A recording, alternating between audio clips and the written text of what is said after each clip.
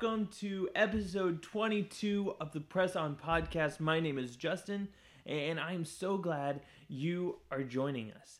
If you love this podcast, make sure you like this podcast. Make sure you leave a review on whatever platform you watch or listen to. If you watch on YouTube, can we encourage you to like this video, hit subscribe so you know when all of the new videos come out each and every Wednesday morning. We are so glad you want to spend just a couple of minutes diving into God's Word with us.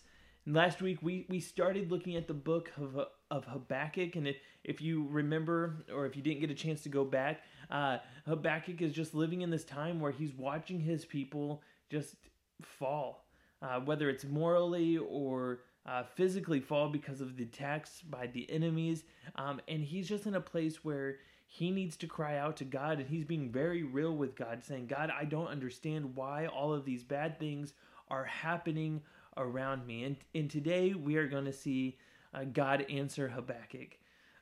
So if you have your Bibles, go ahead and turn to Habakkuk chapter 2. If you don't have your Bibles with you, that's all right. It's going to be down at the bottom of the screen, or if you're just listening on audio, I'm going to read it right now. This is coming from the NIV version. Habakkuk chapter 2, it says this: Then the Lord replied, write down the revelation and make it plain on tablets, so that a herald may run with it. For the revelation awaits an appointed time. It speaks of the end. It will not prove false. Though it linger, wait for it. It will certainly come, and it will not delay. I want to stop there. There's only 3 verses, but I love that ending part of verse 3. Though it linger, wait for it, and it will certainly come, and it will not delay. God's essentially saying to Habakkuk, hey, I know you don't know what's ahead, but there is something coming. I have something planned. You need to wait. You need to be patient. Yeah, it's going to feel like all this bad times, they're just going to linger, and it's going to feel like they're going to last forever, but you wait.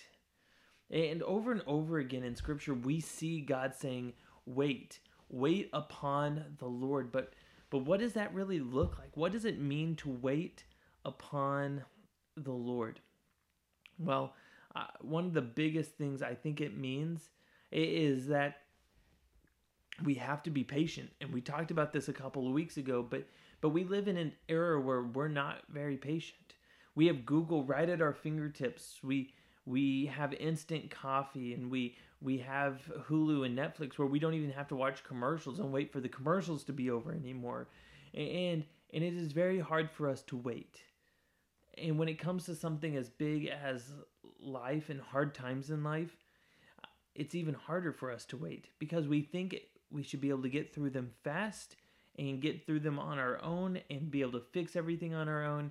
And God just says, hang on, wait, because I have something planned. Something really interesting about Habakkuk 2 is Habakkuk 2 is actually quoted in the book of Romans. If you want to flip over to Romans, we're going to look at what Paul writes. In Romans chapter 1, I'm going to start in verse 16, but in 17, he's going to actually quote Habakkuk 2:4. It says this: For I am not ashamed of the gospel, because it is the power of God that brings salvation to everyone who believes, first to the Jew, then to the Gentile. Here it is. For in the gospel, the righteousness of God is revealed, a righteousness that is by faith from first to last, just as it is written, the righteous will live by faith. And so we know that the gospel, the thing that we hold on to, the good news, it's revealed in God's righteousness. And what is God's righteousness? It's Jesus. And so really when we think about how do we wait on God, how do we wait for the thing that he has planned for us? Well, the answer is as simple as saying Jesus. And I know that sounds like a Sunday school answer, but we cling to Jesus. We look to Jesus, the one that made a sacrifice for us. And when we think about how big that sacrifice was, what he went through, waiting for a specific period of time doesn't seem like that big of a deal. Yeah, it's going to be hard.